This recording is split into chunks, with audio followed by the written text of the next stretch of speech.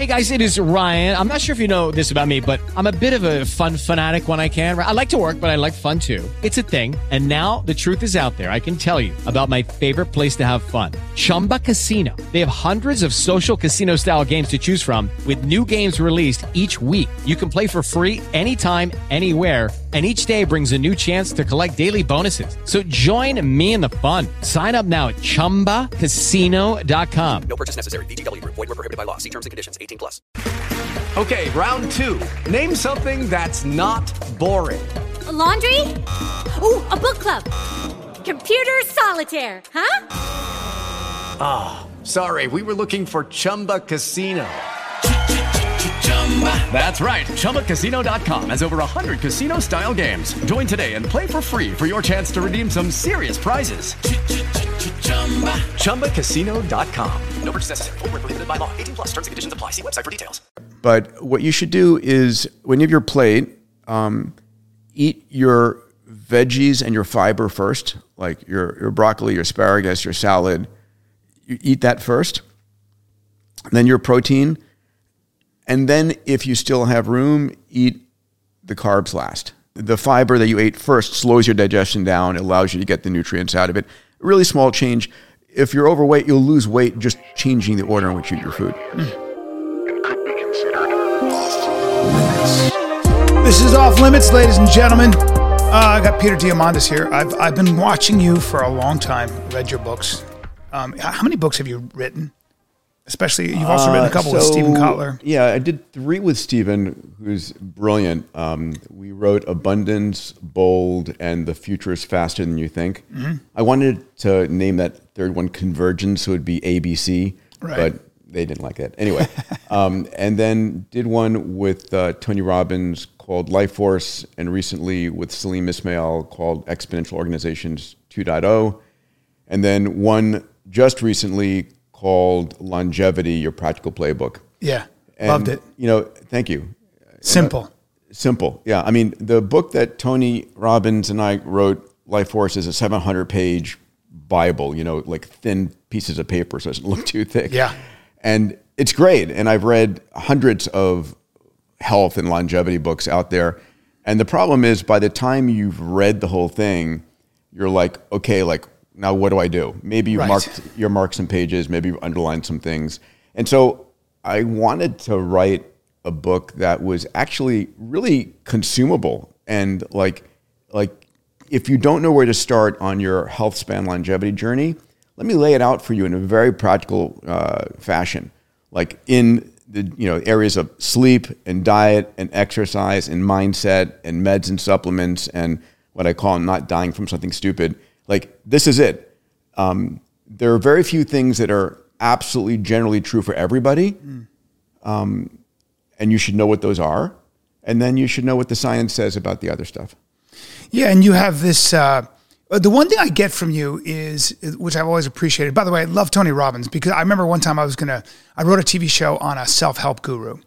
And I started listening to all his tapes because I wanted to make fun of him. Yeah. And then guess what? Yeah. I was like, this dude knows how the human mind works. Yeah. And the next thing I know, I was writing out all my goals and it all came true. And that's the other thing. Yeah. I just started doing the exercises. He's a lovely man. What you see is what you get. That is who he is. Yeah. Yeah. He's I can't get enough. But you are what seems to be the ultimate optimist, which I appreciate. Every problem can be fixed. And maybe every problem is there to fix. We're there to push beyond our biology. I'm going to just read something to you because it relates to what you just said. And I have it. It's in Longevity Practical Playbook. And it's a stat here that when I came across, I was like, holy shit, this is amazing. All right, so here it goes. It goes, in a study of 69,744 women and 1,429 men, typically it's the other way around, by the way, historically. It's always been... A lot more men. Medical research has been in men, but in this case, it's flipped. Published in the prestigious journal Proceedings of the National Academy of Science, like highest high, it was found that optimistic people live as much as 15% longer than pessimists. Wow. Pretty amazing, huh? Yeah. Your mindset matters. It really does. Yeah. It really does. So much of life as you get older, I think, is learning what not to think about, what not to indulge in. Yeah. That is the process. You develop a hierarchy of care. There are things that are foolish to spend your time thinking 100%. about. Including resentment, including feelings of revenge, including sort of like I got betrayed. You're just turning your back on your future. I think that so much of your health is really a question of what you choose. The banks. Your brain is a river, and you've got to create strong banks to keep that flow sort of where it should be. I think. I mean, I agree. Your mindset matters. In fact, ultimately, I think. And I teach this, one of my next books, I've got a follow-on to Abundance coming out called Age of Abundance. And then the one after that is called Mindset Mastery. And I'm working on a couple of books a year at this point. I love writing. I get up in the morning and I write for the first hour or two.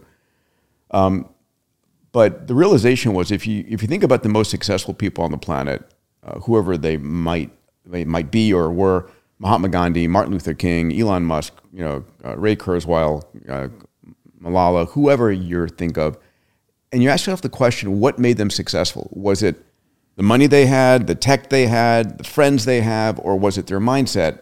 I mean, hopefully everybody goes, yeah, of course, it's their mindset. You could take away everything else, keep their mindset, and they would regain, to some degree, their success. Mm-hmm.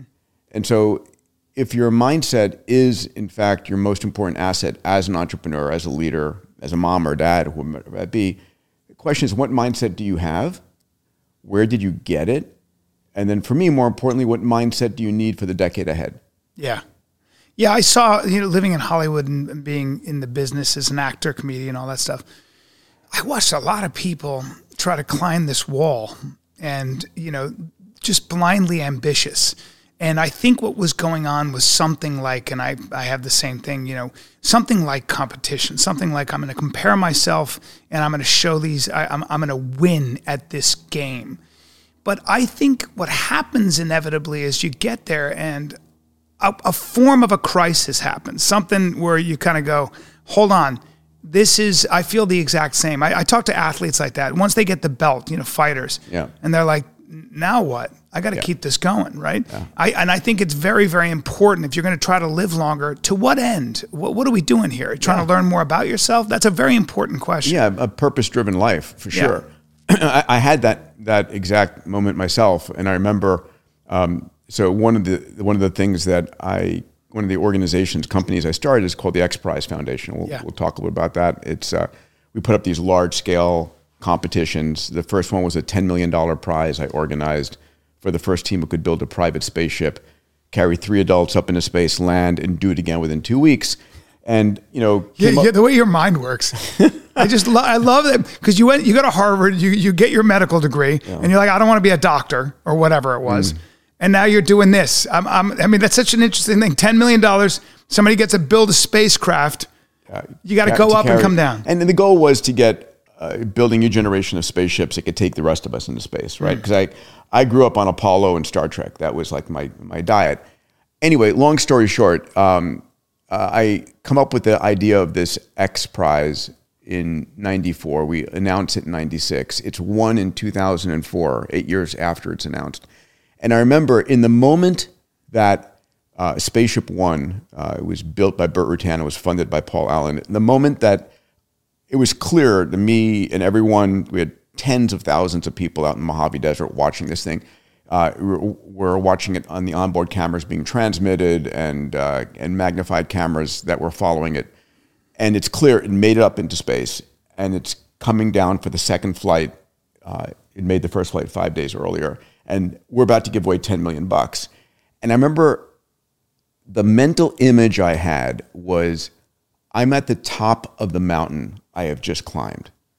I made it. I got here after hundreds of no's and people telling me this is crazy, it'll never work. I'm at the top of the mountain and it's like, now what? And as I looked around, it's coming back down. As I looked around, all I saw were more mountain peaks. Yeah. And it was like, it really is true. It's the journey and not the destination. That's right. Because it's just like, okay, like what do we do next? And since then we've launched $400 million in X Prizes. Wow. right? So these are large competitions asking teams to actually not come up with ideas, but build and demonstrate stuff that people consider is impossible.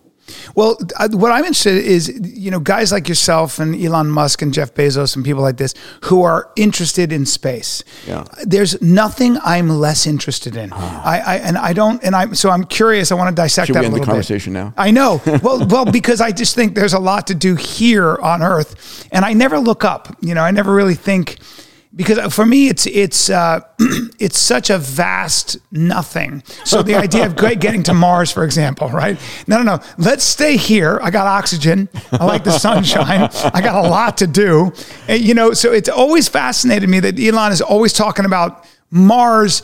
And, I almost have this joke where he looks at his spaceship and he's like, guys, how much longer? And then So he's let me bored ask you of a Earth. question. Do you like living here in LA, in Santa Monica?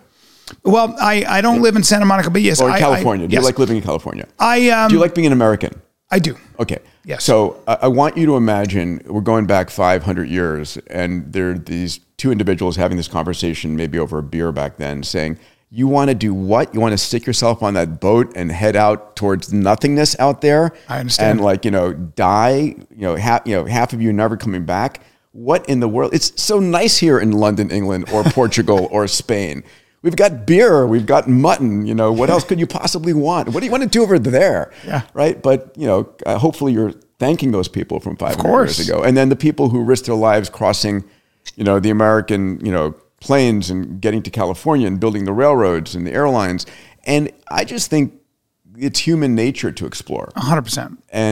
And we do extraordinarily well. There's this, not for everybody, clearly not for you. Well, no, let me preface. Ways. So let me so it's not that I don't think the reach and the endeavor to explore the unknown is without value. I think, in fact, it's where all the value is. In other words, you may not, it's like, why did we go to the moon? Because it's there. But you may not get to Mars. But we will. The reason, sure. And beyond. But we will gain a great deal from that. It's not as though we get to Mars and, there's nothing here. There's a lot there in the journey and in developing the technology and all those things to get there. So I'm just being, I'm egging you on here because it's true. I kind of go, space, you went all the way up there. Of course I understand that there's great value. And that's why I kind of want to talk about it though, because if it was up to me, I'd be focused on here. And there are people like yourself, thank God, who are looking at the new frontier. It's exactly like trying to go beyond our biology. Yeah. I mean, longevity is when we're able to, I think scramble the messages, the brain is sending the body where the brain says, hey, let's make more colon cells when we don't need them. There's a lot of this stuff that we're doing. Thank God. Mm-hmm. Thank God. Because there's some pretty fantastical things that come out of the idea of let's try to live forever. You're not going to do it, but you might get close. When I was in medical school, so I was doing a joint degree at MIT and Harvard and doing learning medicine and then doing aerospace engineering. And I remember one day I was watching this television show on long lived sea life. I mean, I didn't watch much TV. I would watch like Star Trek and I would occasionally watch something else. And there's a television show. And in this documentary, it says that bowhead whales can live 200 years. And the Greenland shark could live like 400 or 500 years, have babies at 200 years. And I'm thinking, that's pretty amazing. If they can live that long, why can't we? And I remember thinking to myself, it's either a hardware problem or a software problem. And we're going to be able to fix those problems. Mm. And I think this is the decade that we're going to be able to fix those problems. This is the decade. This is the decade that we're making a dent. And there's a concept, and I talk about this in my book, Longevity, that there's a concept called longevity escape velocity. And so what does that mean? Today, science is, in fact, making incredible strides and breakthroughs in chronic illness, in infectious disease, in all kinds of things that extend your runway. And so for every year that you're alive today, on the average, science is extending your life for between a quarter and a third of a year. And there's going to be a point at which for every year that you're alive, the science done during that period of time is extending your life for more than a year. And that's called longevity escape velocity. It's sort of like this rapid departure from norm. And so, is that tissue regeneration? It is all kinds of things. It's understanding why we age, how to slow it, how to stop it, maybe how to reverse it. It's epigenetic. You mentioned Aubrey de Grey, who I interviewed a long time ago. So Aubrey was the first person I heard speak about longevity escape velocity, as was Ray Kurzweil, who's my co-founder of Singularity University, and George Church and others. So I've asked the people who I respect in this field, how far are we from longevity escape velocity? And the answers kind of shocked me and gave me great hope, which was, Ray Kurzweil says we're 10 to 12 years away. George Church, and Ray has, by the way, if you look it up, like an 86% accuracy rate in his predictions.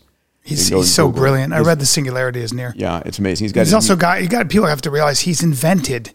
He's just everything. Like everything. Yeah, it's amazing. Some people have a brain. It's like, what the fuck is going on here? He's smart. Yeah. He's smart.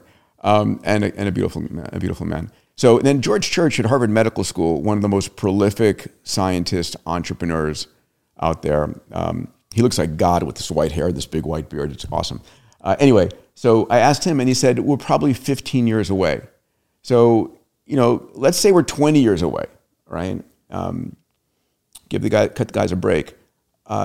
Your job is to not die from something stupid in the interim 20 years. Your job is to keep yourself in the best health you can, to intercept those breakthroughs coming our way.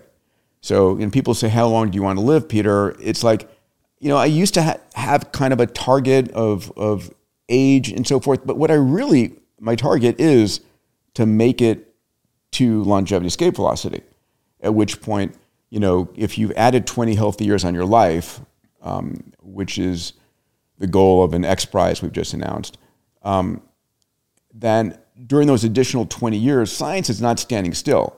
There are more breakthroughs, more understanding, right? We have AI, which is making a huge dent in this area, and then quantum technologies, quantum chemistry, and quantum computing coming right after that to help drive things. Wow. That's because as you're talking, I'm thinking to myself, you hear a lot about how dangerous AI is going to be. There's always that dark side to everything, right? It's just a game of opposites here. Yeah. But at the end of the day, I'll tell you a story that I was thinking about as well. I'm an optimist, and it does seem that we as human beings are very good at solving these problems. We're amazing. We are. And so the guy who invented Morse code, or is credited for Morse code, Morse was actually a painter. I don't know if you know the story. It's a pretty fascinating story. Morse was a well-known and successful oil painter, and very, very much in love with his wife. And he got word, this was in 20 or something, or whatever it might be. He got word that his wife was sick. And he gets at that time, the only way to get anywhere was on foot, by horse, or a boat. And it didn't matter where you were. And that had been the case since time immemorial. So he gets a horse and buggy. He's, I think, in Baltimore or something. Lucky Land Casino, asking people, what's the weirdest place you've gotten lucky? Lucky? In line at the deli, I guess? Aha, in my dentist's office. More than once, actually. Do I have to say? Yes, you do. In the car before my kids' PTA meeting. Really? Yes. Excuse me, what's the weirdest place you've gotten lucky? I never win and tell. Well, there you have it. You can get lucky anywhere, playing at LuckyLandSlots.com. Play for free right now. Are you feeling lucky? No purchase necessary. Void where prohibited by law. 18 plus. Terms and conditions apply. See website for details. And he's got to make the trip to Connecticut, where his wife is. He gets there 3 days later, or whatever it might be, and not only is she dead, she's been buried. Oh. He never got to say bye to her. Wow. And it killed him. And all he did was obsess on the idea of how to get if he had just gotten the message earlier, he could have gotten there. Seer, he obsessed. It's a little bit like Ray Kurzweil lost his dad. Just said, I want. I don't believe that. I think death is a problem we can solve. Let's talk about ambitious, right? It is. Yes. Isn't that incredible? And so Morse became obsessed with. At the time, they were harnessing the electromagnetic field, and he became obsessed with a way to get a message to somebody. And he knew they were working with copper wire and things like that. Ultimately, he was on a boat. He was going to do a show in Europe, an oil painting. He had an exhibit. He was on his way to London. And there was a scientist on board who was well known and was involved in harnessing the electromagnetic field. Jump to 20 years later or whatever it was. And he and this scientist came up with a way to send signals over copper wire. And, they did it. The telegraph was born. And the telegraph was born. That is such a revolutionary, it's like kind of, you got to put it in the same vein as the printing press, because it was the first time that we were able to get a message across wire, and we broke that sort of barrier. At the speed of light, so to speak. Yeah. All because he didn't get to say goodbye to his wife. The human, being driven, being inspired, having an emotional energy. So, when I think about the mindsets we talked about earlier, I think about abundance mindset, a exponential mindset, a moonshot mindset, a longevity mindset, which is a lot of what we're speaking about, and then a purpose-driven mindset, right? And having a purpose-driven mindset, or what I call a massive transformative purpose, is something that's driven by emotional energy. Doing anything big and bold in the world is hard work. Yeah. And unless you're driven by, we're emotional beings. Unless you're driven by that positive emotional energy like awe or amazement or desire, or that negative emotional energy like I refuse to let this ever happen to anybody else again in the world, you're going to give up before you get there. You ever hear the difference between from a literary standpoint, the difference between a hero and a villain? No. The villain is the kid. He gets his family. It's Batman. He sees his parents die in front of him, and the villain says, "The world hurt me, and now I'm going to hurt the world." The hero says, "The world hurt me, and I'm going to make sure the world never hurts anybody else." Yes, it's kind of a cool kind of distinction. Very true. Yeah. When you talk, can you explain a little bit about, since you're friends with Ray Kurzweil, when they talk about the singularity being near, and when the singularity arrives, how are his levels? Okay. So when they talk about the singularity being near, or when it arrives, does that mean that computers now have cognition, that computers can make their own decisions, that computers are aware, are do the same thing a human brain can do? Is that what we're talking about? So there are many different levels or types of singularities. Let me define a singularity in the first place. It's borrowed from physics. A black hole is a singularity in a physics standpoint. And there's something called an event horizon that as light travels, if it goes beyond this event horizon of a singularity, you can't see what's on the other side. You can't get any information back. And when we talk about a singularity in technical terms, there's an event or a series of events that occur that it's impossible to predict what comes next.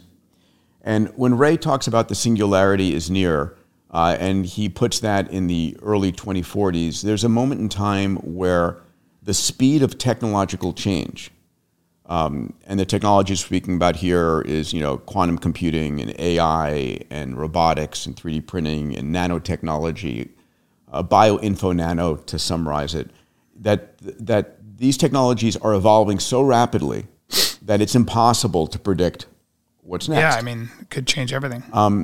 When we talk about AI, and I spend about half of my time focused in longevity and half of my time focused in AI. They're the two biggest business opportunities on the planet. They're the two biggest areas that is going to transform the planet, and it's what I spend my time and I love speaking about. So where are we today?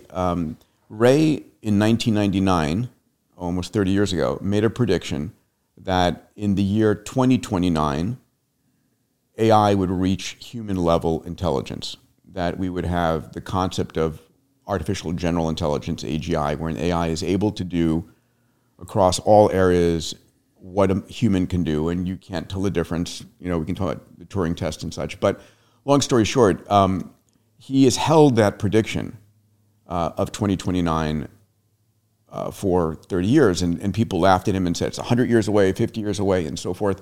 Well, when you start asking the community, people have converged on 2029. Elon was at first 2025, now he's 2028. But here's the point. It's inside of the next, 5, 6, 7 years, we're going to have AI which is at or above, super digital intelligence or digital superintelligence. And there is a singularity there because when AI starts then coding itself, the question is, will AI be aligned with our best interests in heart? Or is AI our superhero or our supervillain?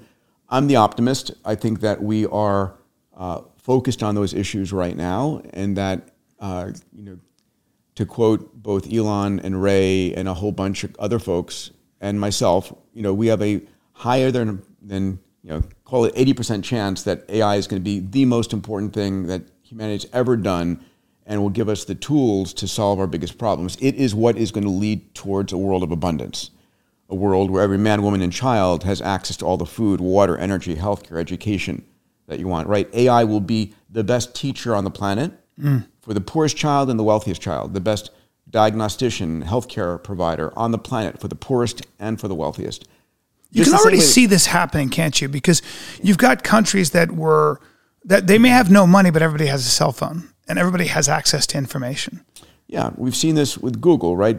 If you think about it, if you've got a reasonable feature phone or smartphone, and today there's as many or more of those than we have humans on the planet, you've got access to the world's information. And Google for the son or daughter of the poorest family, and Google for the son or daughter of Larry Page, one of the founders of Google, it's the same. It's completely demonetized and democratized. It isn't a little bit better if you're wealthier. It's the same. It's the same, yeah. And AI is heading towards that same direction. It has the potential to really uplift us at a level that cannot be suppressed. You then start to ask, it's like what Yuval Harari asked, like what's to become of AI's biological heritage? Like what is to become of us and where do we add value? Yeah. But like anything else, I agree with you. I think human beings will find a way. The podcasting's a job. It was not a job. I started podcasting 12 years ago. My agents had no idea what was going on.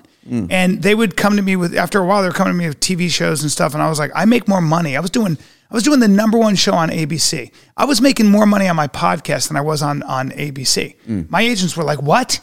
How do you make money on that? Isn't that crazy? Because it used to be when you got a sitcom, I'm buying a house. That's it. Well, no, man. No, I'm not doing that show. I got a podcast. I work 2 hours a week. Kiss my ass. Yeah. And oh, by the way, I can sell tickets on the road as a comic too. And nobody knew that was a job. Now everybody has one of these. Everybody and your brother has a podcast. Yeah. Yeah. So it is changing. And one thing to realize is we Homo sapiens, we humans in the year 2023, 2024, are not the pinnacle of human evolution. We are going from evolution by natural selection, which is Darwinism, to evolution by human direction. And we're going to be evolving ourselves. And part of that evolving ourselves, and a lot of where my focus is right now, is we don't need to accept that the human health span is 60 or 70 years. My mission is, how do you make 100 years old and you're 60? And then once we've achieved that, how do we then take the next leap? Realistically, the human body was never evolved to live past age 30. You'd go into puberty at age 12. You'd be pregnant by 13. By 27, 28, you were a grandparent. And, back before we had language and culture and,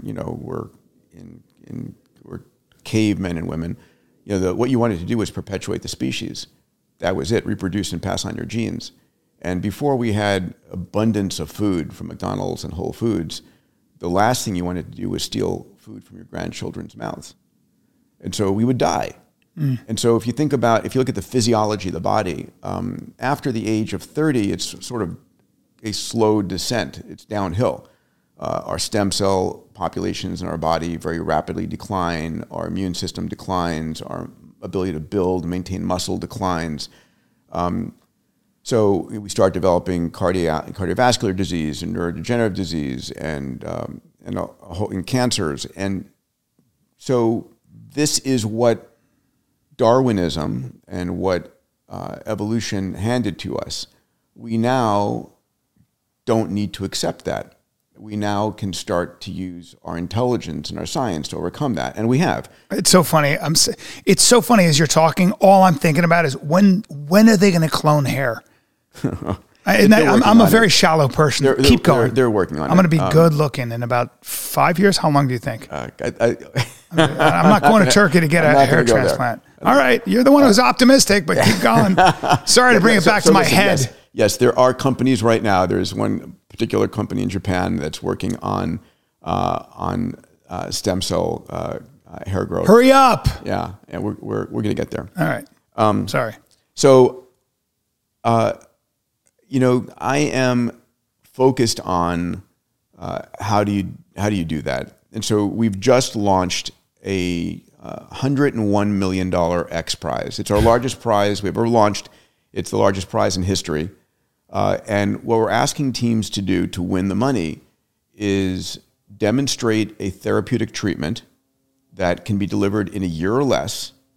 And at the end of that year, and this is, they have to do it in individuals aged 65 to 80. That's the focus. That's the target we're in. At the end of that year, individuals 65 to 80 have to have regained function they've lost in muscle, immune, and cognition. Wow. A minimum of 10 years of restoration, a goal of 20 years of restoration.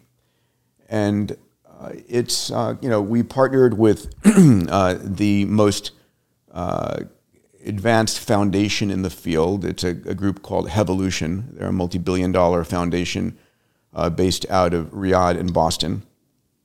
And they're funding more than any other institution in age-related and health-related work.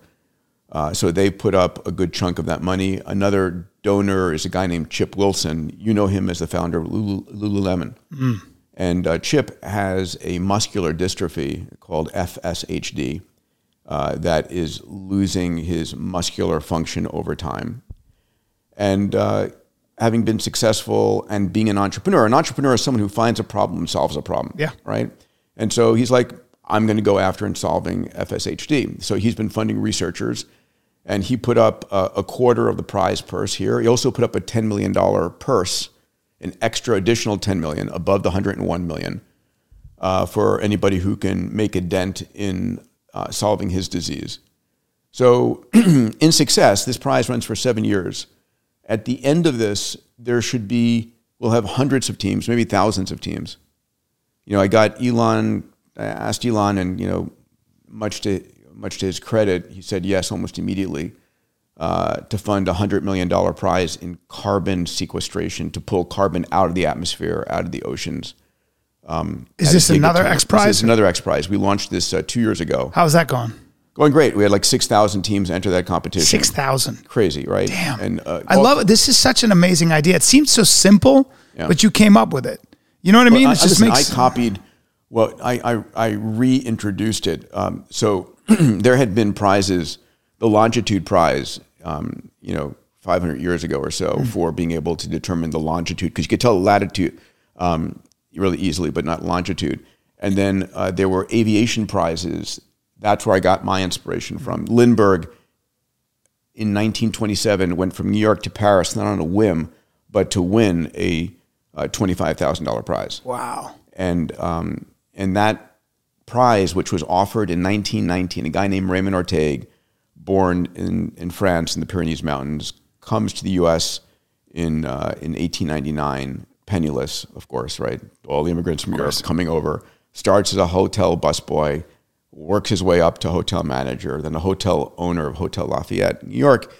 And he loves his birthplace of France and his new home of New York. And so after World War I, where the airplane was introduced, he said, I would love to be able to fly from New York to Paris. And so he offered up a $25,000 prize. Now, in 1919, no one had flown, barely anywhere. Yeah. And people laughed at him and said, crazy, impossible. But that $25,000 prize sparked 9 teams who spent $400,000 to win this guy's $25,000. And so I'm reading this book, The Spirit of St. Louis, and I'm making notes in the margins about, the leverage this guy had, 16 times the prize money. He doesn't pay any of the losers. He only pays the winner. And I'm going, this is it. This is how I'm going to get my butt into space, because that was my motivation. I was watching Star Trek and the Apollo program was as a kid, and I'm like, when am I going to get a chance to go?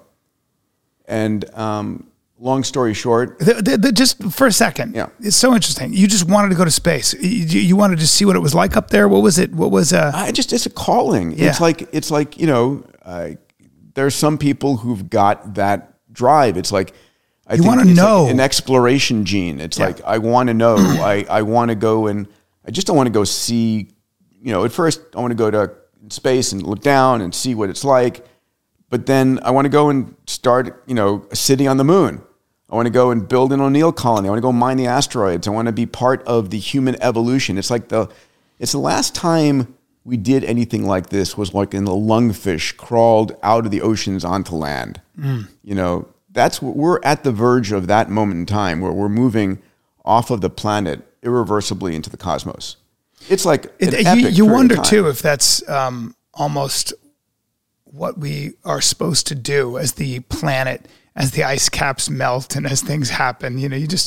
It's almost inevitable. It's gonna happen. It's there. Human beings have a mind that is curious. You're never gonna stop that. It's the inevitable sort of thing that we were made with a brain that wants to know and wants to see what's on the other side of that wall. Absolutely. Opening the box to look inside, and it's not for everybody, just to be clear, but thankfully it's for enough people. Like, I'm not sure I want to climb Everest, right? But I do love scuba diving, and everybody has different elements that they want. Some people just want to, sit on the couch and surf Netflix, and that's fine. Yeah. So long story short, that idea of these prizes is what got me started. And in 1994, I had read The Spirit of St. Louis, Lindbergh's book, learned about prizes, became enamored with the idea. I mean, I wrote down the rules for the original X Prize in the notes margins of that book, and announced it in 96 under the arch in St. Louis with no money in the bank. We had raised just enough money to throw a big announcement. But I had 20 astronauts on stage, the head of NASA, the head of the FAA, and the Lindbergh family there. And this all came from just you making phone calls. Making phone calls, pitching my heart out. Love it. And you're still doing it. I'm still doing it. But at this point now, with your name and just your track record, a little easier. Either that or inflation has moved us up the curve. Well, but it sounds like there do a couple thoughts. One is, that's a big sum. $101 million is a big sum. I love the parameters. I love the idea that it's a therapeutic that has to actually show these three, sort of like reversing the aging process, essentially. Yeah, and we picked those 3 things. Muscle, because listen, a lot of people end of life is they fall and they break a hip or a pelvis, end up in a hospital, get pneumonia and die. It's like some large percentage of people over the age of 65 who have a fractured pelvis or hip die from within a year of that accident, because it spirals you out. You can't move around. It's painful. You can't breathe in, and you get pneumonia. And so having the muscular strength to get around and enjoy your grandkids or your great grandkids is the first.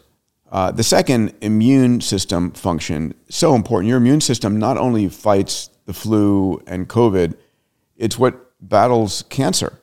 With Lucky Land Slots, you can get lucky just about anywhere. Dearly beloved, we are gathered here today to... Has anyone seen the bride and groom? Sorry, we're here. We were getting lucky in the limo and we lost track of time. No, Lucky Land Casino, with cash prizes that add up quicker than a guest registry. In that case, I pronounce you lucky. Play for free at LuckyLandSlots.com. Daily bonuses are waiting. No purchase necessary. Void where prohibited by law. 18+. Terms and conditions apply. See website for details. We have this innate immune system, our natural killer cells, that are looking for cells that are cancerous or virally infected and zap them.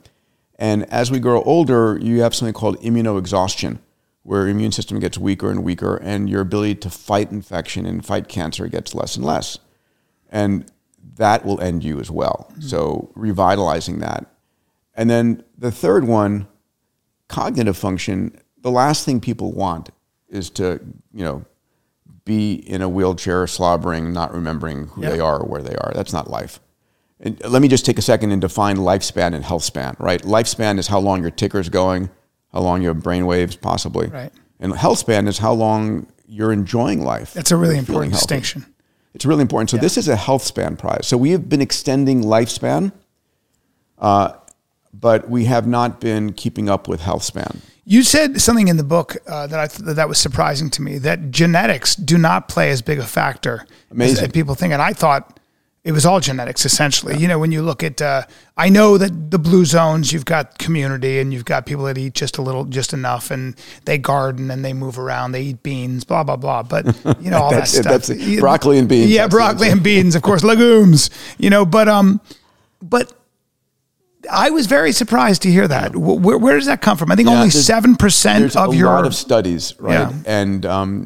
And there's been enough genetic studies done at this point, everything from 23andMe to larger longitudinal studies, and where you're able to look at a person's genetics and how long they and their familial members are living. If you are anywhere near Spokane, Washington this weekend, this Friday, Saturday, I am there at the Spokane Comedy Club. We're almost sold out. Then I got Off the Hook Comedy Club in Naples, Florida, one of my favorite places to perform, December 21, 22, 23. Come get some. It's going to be awesome, I promise you. Then the Comedy Zone, Charlotte, North Carolina, we got December 29, 30, and 31. I know it says December 28th on my thing. BrianCallen.com for tickets. Come get some. And then I start off the new year with a whole new set of dates. Either way, let's get to work. For those who want, I put on my website a free PDF called Peter's Longevity Practices, which is really a summary of the book. And that's Diamandis.com/longevity, and you can download the PDF. And I break it down into just the most important basics. And these are the basics you want to focus on to get you to the breakthroughs coming from this health span X Prize, that are coming from AI, coming from all these biotechnologies, right? It's worth, should we take a second to talk about the basics? Please. Yeah, so diet is, there's no one diet for everybody, to be clear. I've been on a keto diet, I've been on a vegan diet, I end up back at the beginning at a Mediterranean diet, but there are some fundamentals. And the number one fundamental is sugar is a poison. I hate to say this. It is, we are all addicted to sugar. I have two 12-year-old boys, and I look at the cereals they eat, and I try and educate them about it. But, I ate the same things. I ate Apple Jacks, back when I was growing up, or Fruit Loops, and it's sugar flavored with sugar. Yeah. And our bodies were never evolved to take as much sugar. And sugar, glucose, is a neurotoxin. It's a cardiovascular toxin. It's a molecule that coats proteins. And then your immune system sees that glycosylated protein as a foreign body, and it causes inflammation. So you can directly correlate to cardiovascular disease and neurodegenerative disease someone who eats too much sugar, right? Including your cholesterol, your lipid panel, right? Yeah. So listen, in one of the realizations is, if you had to choose between having high cholesterol and high sugar, take the high cholesterol. Cholesterol is not, it's cholesterol that is coated with sugar. That's the problem, effectively. So sugar, glucose also is the number one and is the only energy source that cancer will feed on. So if, God forbid, you have cancer, your doctor should be telling you, drop all sugar in your diet. Which they don't. I mean, I think doctors have been hopelessly behind the ball in actually talking about how nutrition can make nutrition a difference. Is so fundamental. You can reorient your body and disease with nutrition to a huge degree. So listen, sugar, it's tough. Every year, twice a year, I run a community called Abundance 360. It's a group of CEOs and entrepreneurs I mentor through the year online, and then we do a 5-day program here in LA called Abundance 360. Long story short, we run a no sugar challenge. And so we all get on a WhatsApp group together, and everybody, we basically drop sugar it's much easier to do in a group setting. But you can break that addiction. And it's not just sugar, it's high glycemic index foods like, white rice and white bread and so forth. Muffins and... one thing that you can do as an immediate in the diet world is just change the order in which you eat your food. So go out to the restaurant, first of all, when they serve the wine and the bread right away, just say, can you bring that back with the food, please? Just do that one thing. Just bring it back with the food.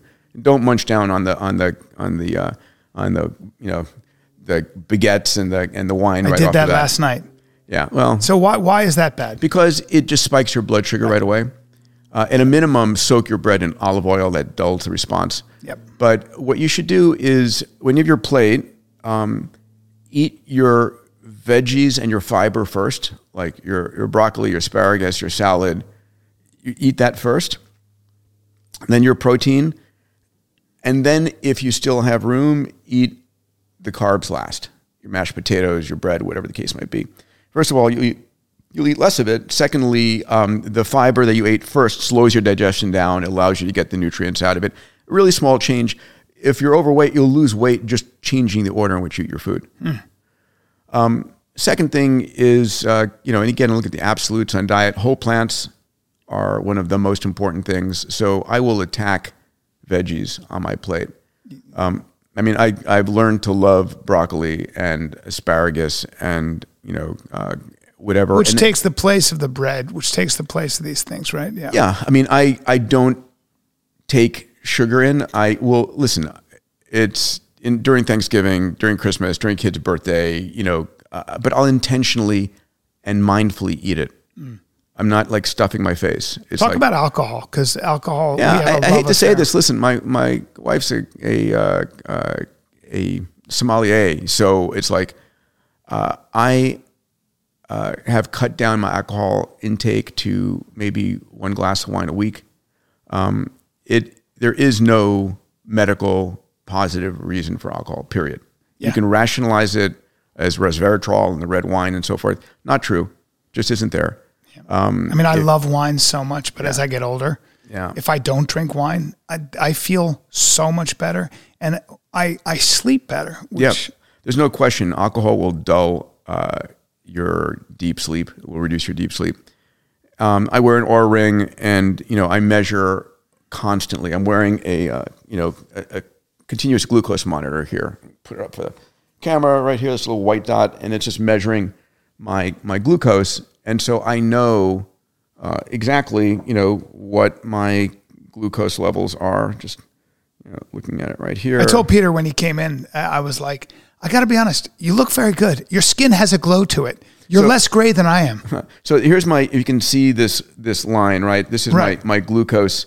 And it's a pretty flat line. So it's reading. It's reading continuously the glucose milligrams per deciliter. How do you get in my one of blood. those?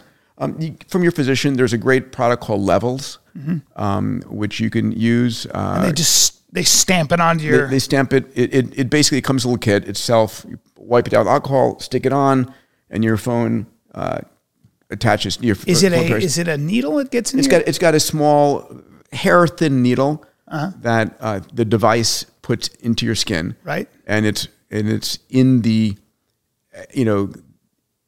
in the extracellular matrix of your skin and your blood, and it's reading the glucose levels. Eventually, there are a lot of companies working on transdermal We'll get there eventually. They don't have them right now. Anyway, but my glucose response there was flat. If I ate anything with sugar, you see the spike, and then that causes my insulin levels to rise, and the glucose in my bloodstream to be driven into my muscles and so forth. And you don't want to be spiking your glucose levels. Anyway, long story short, it's minimize sugar, eat whole plants. Dairy? I don't do dairy. Why? First of all, luckily I'm lactose intolerant. But I think we weren't designed as humans to eat cow milk throughout our life. Sheep and goat, though. Depending on where you're from. I'll have a little feta in an omelet. How about yogurt? I don't have yogurt. I think it's fine. I think yogurt and sauerkraut and other fermented are valuable for you. The last thing on diet for me is it is not overeating. I don't do intermittent fasting anymore. More, I'm focused on building muscle mass. So I'm trying to keep my protein intake through the day. I weigh 150 pounds. I'm looking to get 150 grams of protein. So I'll do morning protein shake in the afternoon. I'll have an omelet or some salmon. Anyway, so listen, I'm intentional on what I eat. The second thing is sleep. Sleep is the most underrated, most critical element for brain health. When I was in medical school years ago, I used to pride myself on getting by with 5 hours of sleep. I'll sleep when I'm dead. But the body would have evolved to get rid of sleep if you didn't need it. So you need a minimum of 7 hours. Yeah. You should target 8 hours. And at the end of the day, sleep, and I talk about in my longevity practices, all of the tricks of how to get your sleep, how to get a great sleep. And so sleep is critically important. Exercise is probably the most important thing. If you could bottle it up and sell it, it would be the number one longevity drug on the planet. Because it just gets things moving? It sends out all kinds of growth factors and signals to the rest of the body that you're vital and that you need it to be in good shape, that you need it functioning. When you're sitting on the lying on the couch, kicking back with chips and a beer, you're telling your body, I don't really need you anymore. It's like it's like retiring. Yeah. Retiring is like the number one correlated thing with death. Yeah. I mean, go look at it. Moving physically for your brain and everything, weightlifting. I'm a huge fan of weightlifting in general. Yes. And so I will focus on a minimum of 3 times a week. I shoot for 5 times a week to get into the gym and lift weights. I got a tonal machine as well, which is like in your house, computer AI generated working out. I got a Catalyst suit to try that out. I tried that Catalyst suit out. What do you think? Well, I was sore, I'll tell you that much. Yeah. Because I went, they kept turning the dial and laughing at me. It's, for those of you guys who don't know, you put on these pads and it basically electrocutes you and it just squeezes your muscles. And he would just be like, ready? Ah! And my buddy Robert Hartman, who owns all the improvs, and it would just be like, it was hilarious. Well, the tech is interesting because you're watching a video and the video is having you do various motions. You're punching and you're doing squats. But as you're doing this motion, this stimulus suit is stimulating the muscles that you're working against. Yeah. Right? So you'll get a different kind of workout there. Just make sure you're well hydrated because you don't want to get your kidneys, because that causes muscle breakdown. Yeah, my buddy did it alone and I could barely make it to the controls. to turn the control off. Yeah. What about supplements? And let me just say one last thing on the working out. Just a stat to motivate people. If you're over 60, if you work out twice a week, not an intensive, just a decent average workout twice a week, you can reduce all-cause mortality by 50%. Reduce your chance of cancer by 3-fold. It's the number one thing you can do. Wow. Right? Supplements, I take, listen, I take about 60 pills a day. Do you? I do. You and Ray Kurzweil. Yeah, I do. And so let me guess. So creatine for sure. I do creatine, yes. Omega-3 with CQ10. CoQ10, yes. Okay, CoQ10. I don't even know what that is. Anyway, I don't want to go through them. In my longevity practices book, I list everything I take and why I take it. And to be absolutely clear, I take all of these things in concert with my physician. Yes. Some of them are medicines, like some of them are medicines, right? I'm on rapamycin. What is rapamycin? It's that longevity drug? Yeah, it was discovered on Easter Island, also known as Rapa Nui, where it got its name. And it was approved by the FDA as an immunosuppressant for people who get organ transplants to keep them from rejecting the transplant. But it turns out in low doses, and I do 6 milligrams once a week for 3 months and then 3 months off. The study shows, and I won't go into the science of it, I write about it in detail, but that there's decent evidence that it is a pro-longevity drug. And we're going to discover a lot of these. There's taurine, people talking about metformin, which is a way of dulling your glucose levels. There's also berberine. Again, a lot is written, and I tried to do it very practically. You talked to this is what I do and why. You talked to Aubrey de Grey, David Sinclair. Yeah. You talk to all these people that have been on the forefront of this for a long time. Yeah. And on genetics and coming up with these different compounds that maybe at least stall the breakdown of the cell. When I had Aubrey de Grey on a long time ago, I remember he was going through the 7 different ways that up the to cell, like 11 or 13 hallmarks of aging now. Is that what it is? Yeah, okay, because back then it was 7. Yeah. and he started talking about the mitochondria, and I was like, I don't know anything, and he's like, just relax. I'm just talking mechanics, because it is a mechanical problem. It is. Right? Listen, remember I said in the beginning, why don't we live 200 or 500 years? It's either software or hardware. Yeah. And this is the decade that we're beginning to make a dent in rewriting the software, right? This is epigenetic reprogramming, gene therapies, CRISPR technologies, and the hardware. There are companies right now that are regrowing you an extra set of organs: heart, liver, lung, kidneys. Really? Right now. So Martine Rothblatt at United Therapeutics, Dean Kamen at the Advanced Regenerative Manufacturing Institute, George Church with one of his companies. All of these are taking different approaches to how do we provide you with a backup set of organs instead of waiting for someone to die in an automotive accident. Just like a car. Yeah, just like a car, right? The reason that we have beautiful, Ford Model Ts operating is because we replace the parts. Yeah. And so that's where we're heading. There are 2 other things I talk about in my book and in my longevity practices PDF, which is mindset. I talked about optimism, right? Listen, if you're hanging around with people talking about this person died and this person's aches and pains, and you can will yourself to death.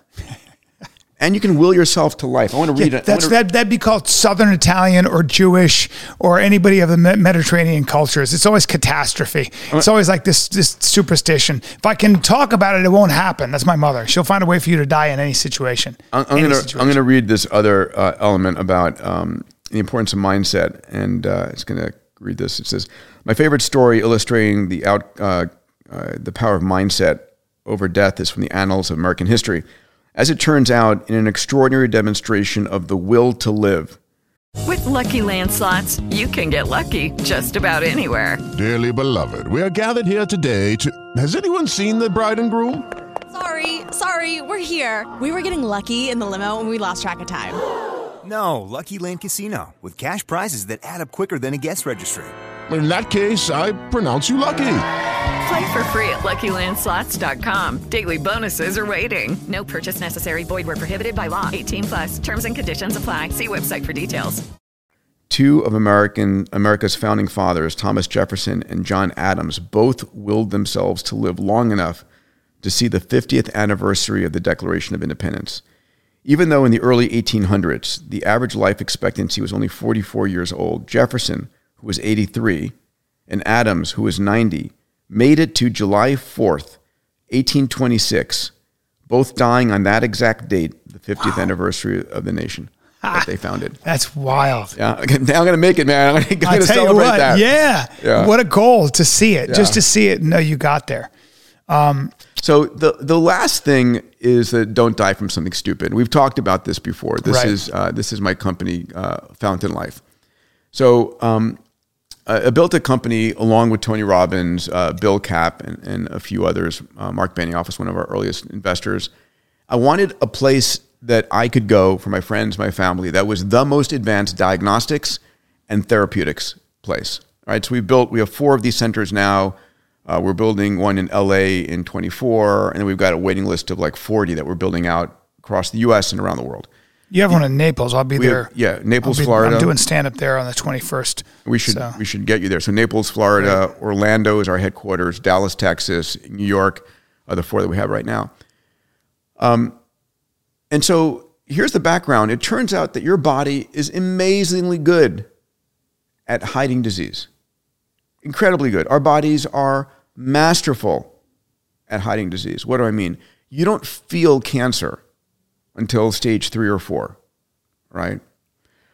In fact, most of the cancers that kill us are not the ones that are tested for. So you test for breast and prostate, colon, but we don't. Those are not the ones. It's pancreatic or glioblastoma, the ones that are not tested for that pop up, at the end of their cycle in stage 3 or 4. Is glioblastoma and pancreatic cancer curable if you catch it early enough? Really? Yes, you can. Really? Yes, 100%. Huh.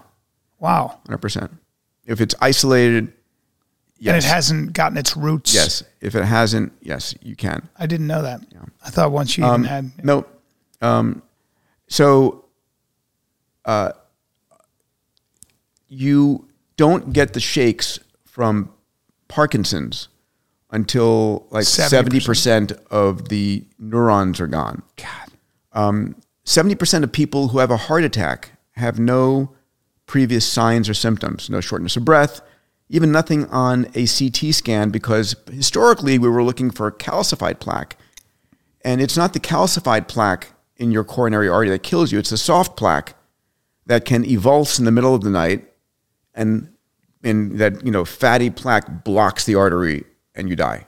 And what's the difference? What is the calcified plaque? Is when you talk about a calcium score historically. I remember I had a calcium score. My cardiologist 10 years ago was worried about the calcium score, and it turns out that if the plaque on the side of your coronary arteries, these are the arteries that feed the muscle of the heart, is calcified, it's stable. It's not going anyplace. If it builds up and starts to narrow the coronary artery, that's an issue and it has to be opened up. But if it's calcified, but it's still patent, it's still open and blood's flowing, you're fine. But there's this other kind of plaque called a soft plaque. It's a gummy plaque that it can evulse, meaning you can break out. It's not calcified, it's not stabilized, and it blocks it and it stops blood flow. And a minute later, your heart tissue is dying and you have a heart attack and you're dead, right? So it's just now that the technology exists using a new form of image analysis using AI that we can actually see soft plaque. And so the calcified plaque is easy to see. It's a soft plaque that was harder to see. Is that an angiogram or is it's a coronary CT. Right. It's still using a CT scanner, which uses a small amount of radiation. An MRI has no radiation. Anyway, so what we're doing at these Fountain Life Centers is you come in, you spend a day with us, and we upload you. We digitize you and upload you into the cloud. What does that mean? We do a full body MRI. We're imaging your entire body, able to detect any kind of cancer, aneurysms. We look at blood flow, look at blood vessels throughout the body. We look at your coronary CT, looking for soft plaque. We do a low dose CT lung scan. We are looking at your full genomics. We look at your microbiome, your metabolome, 120 blood biomarkers. We look at muscle strength, at your skin, at your retina. It is everything possible to digitize you, to answer 2 questions.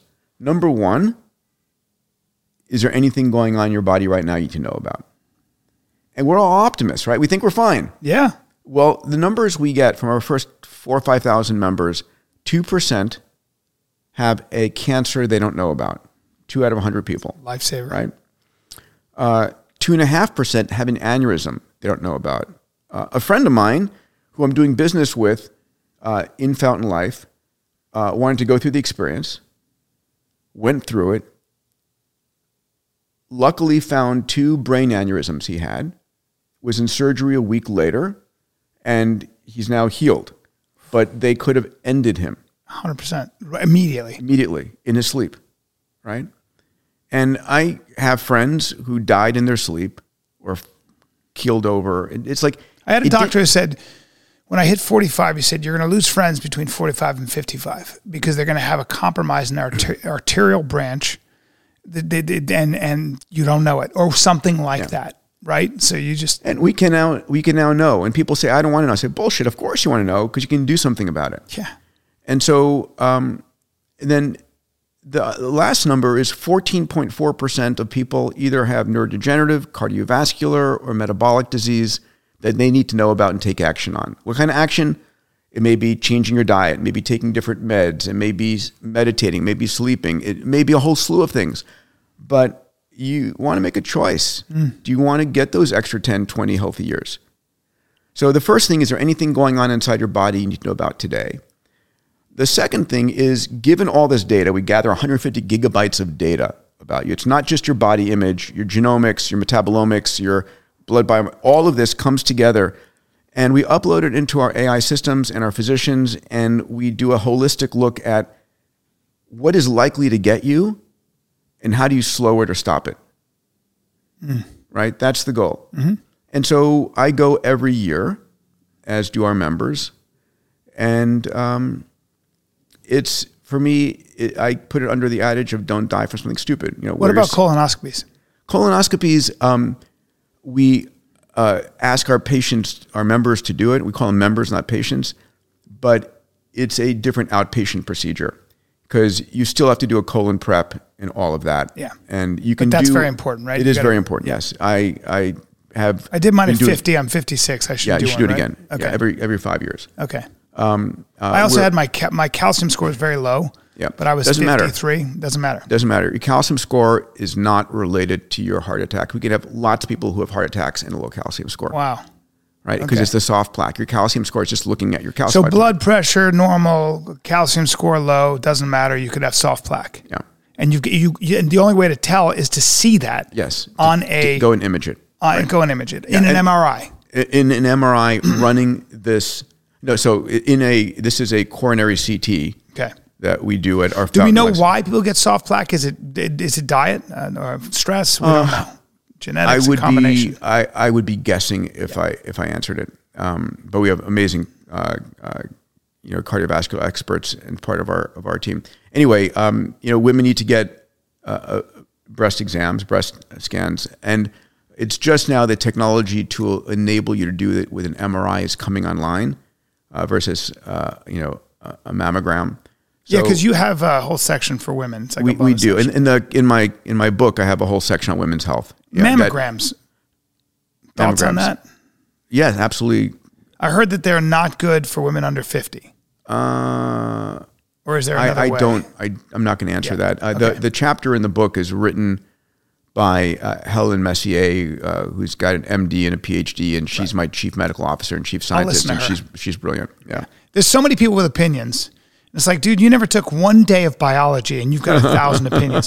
The amount of bro science out there that, by the way, I'm guilty of touting as well sometimes, and then I talk to somebody who really knows and it's their job, like my buddy Andy Galpin. Do you know Andy Galpin or Lane Norton or any of those guys? Great guys. But these are what we call jacked scientists, PhDs who can deadlift 600 pounds. Nice. Right? So it's like guys like Dom D'Agostino and the guys who are out there who are really living it and you see them and they come in and they're just all chest and ass. You're like, what the fuck is going on here? And they're scientists. And my favorite scientist is people like Lane or Andy who, when you ask them a question, they go, I don't know, sometimes maybe it depends.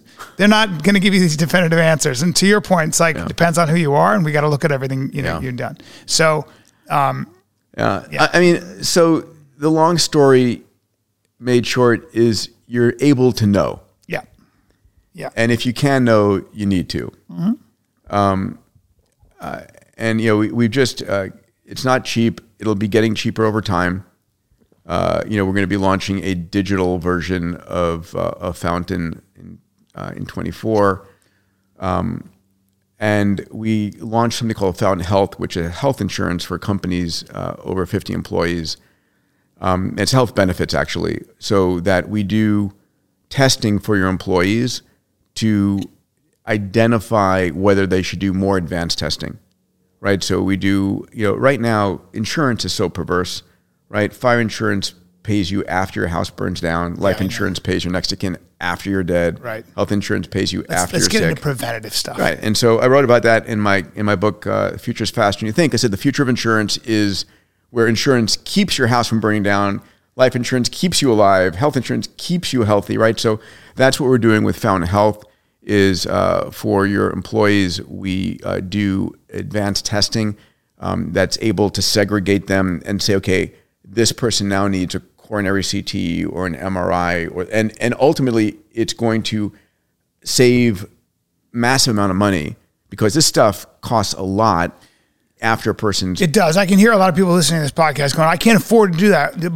But you can take a lot of preventative measures as well. And it is, with AI and stuff, it is going to get cheaper, it seems. It is. And by the way... My other thing about most people, because I travel so much just performing, the way Americans eat in general and drink is fucking madness. Yeah. Like, I mean, if every time somebody is elected to office, your Medicaid benefits, what's that? Nachos.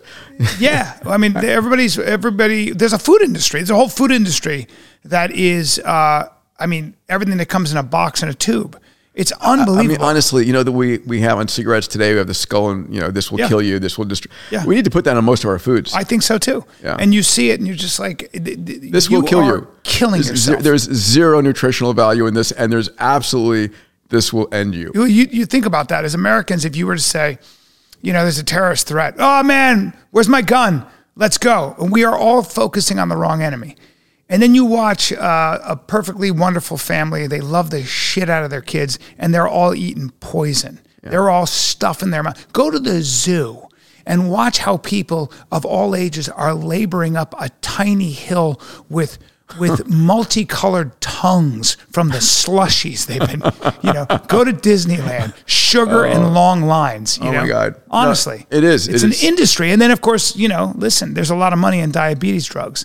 There's a lot of money in keeping people from dying for a little bit longer, even though they eat like, crazy. It is an addiction. It's an addiction. Yeah. Sugar, same way.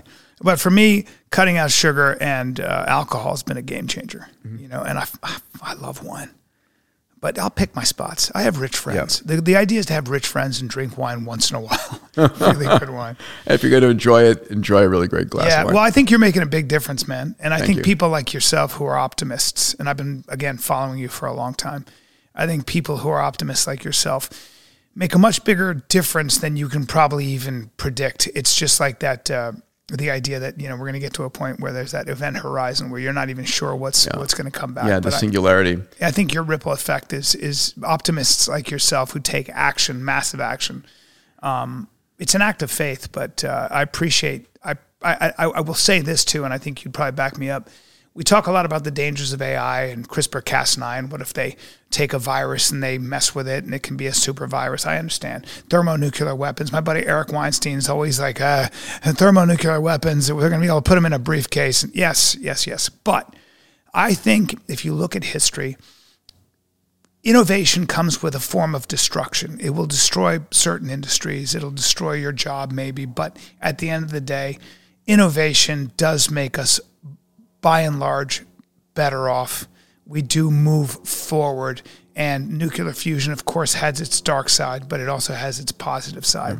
So I don't know if there's a discovery or an invention that we are worse off for. Maybe social media, by the way, but maybe not. I mean, we rail against TikTok, but I love my YouTube because I can take a class. I can learn anything. Yeah, it's amazing. Yeah. And you're 100% correct.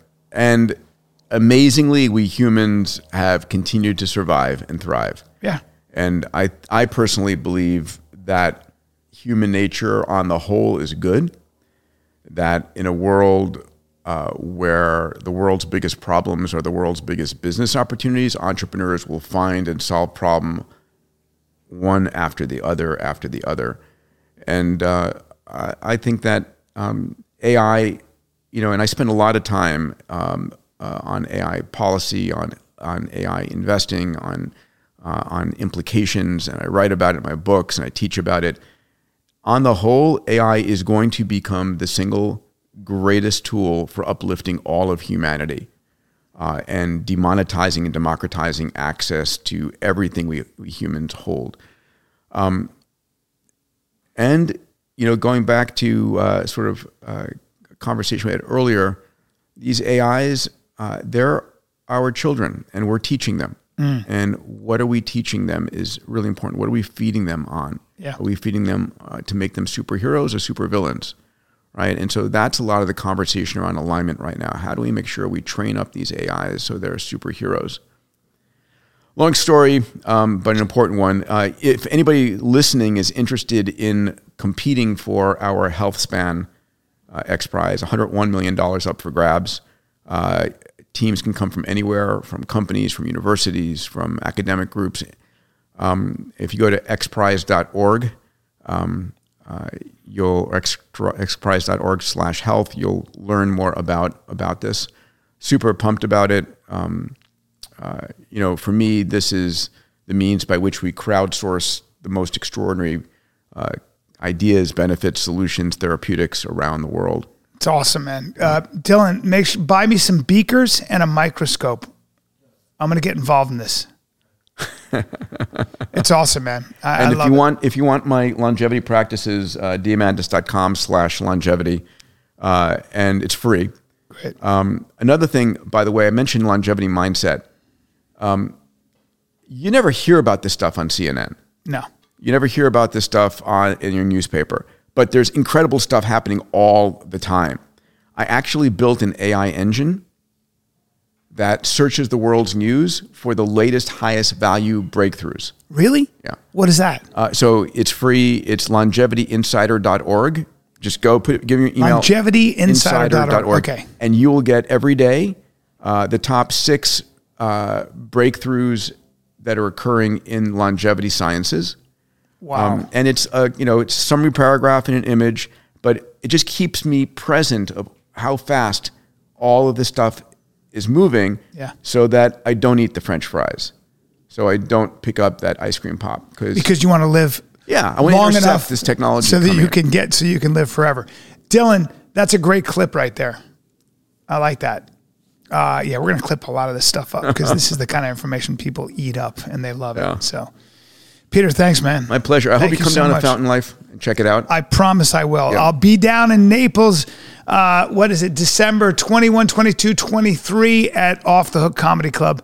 Get your tickets at briancallen.com. Before that, I'm in December 21, 23? Yeah. Are you going to be down there? I'm not, but I want to hook you up with, so let's pick this up on, I love it. on text. Yeah. I appreciate it. That'd be amazing. I definitely want to do that. And then guys, I'm in Spokane, Washington, December 15th and 16th doing stand-up in December. What is it? 7, 8, and 9. I'm in Indiana. God help me. Indianapolis, Helium Comedy Club. Come get some. Tickets are going fast. Peter, thanks so much, man. That was awesome. My pleasure. Great. Challenge your ideas and could be considered off limits.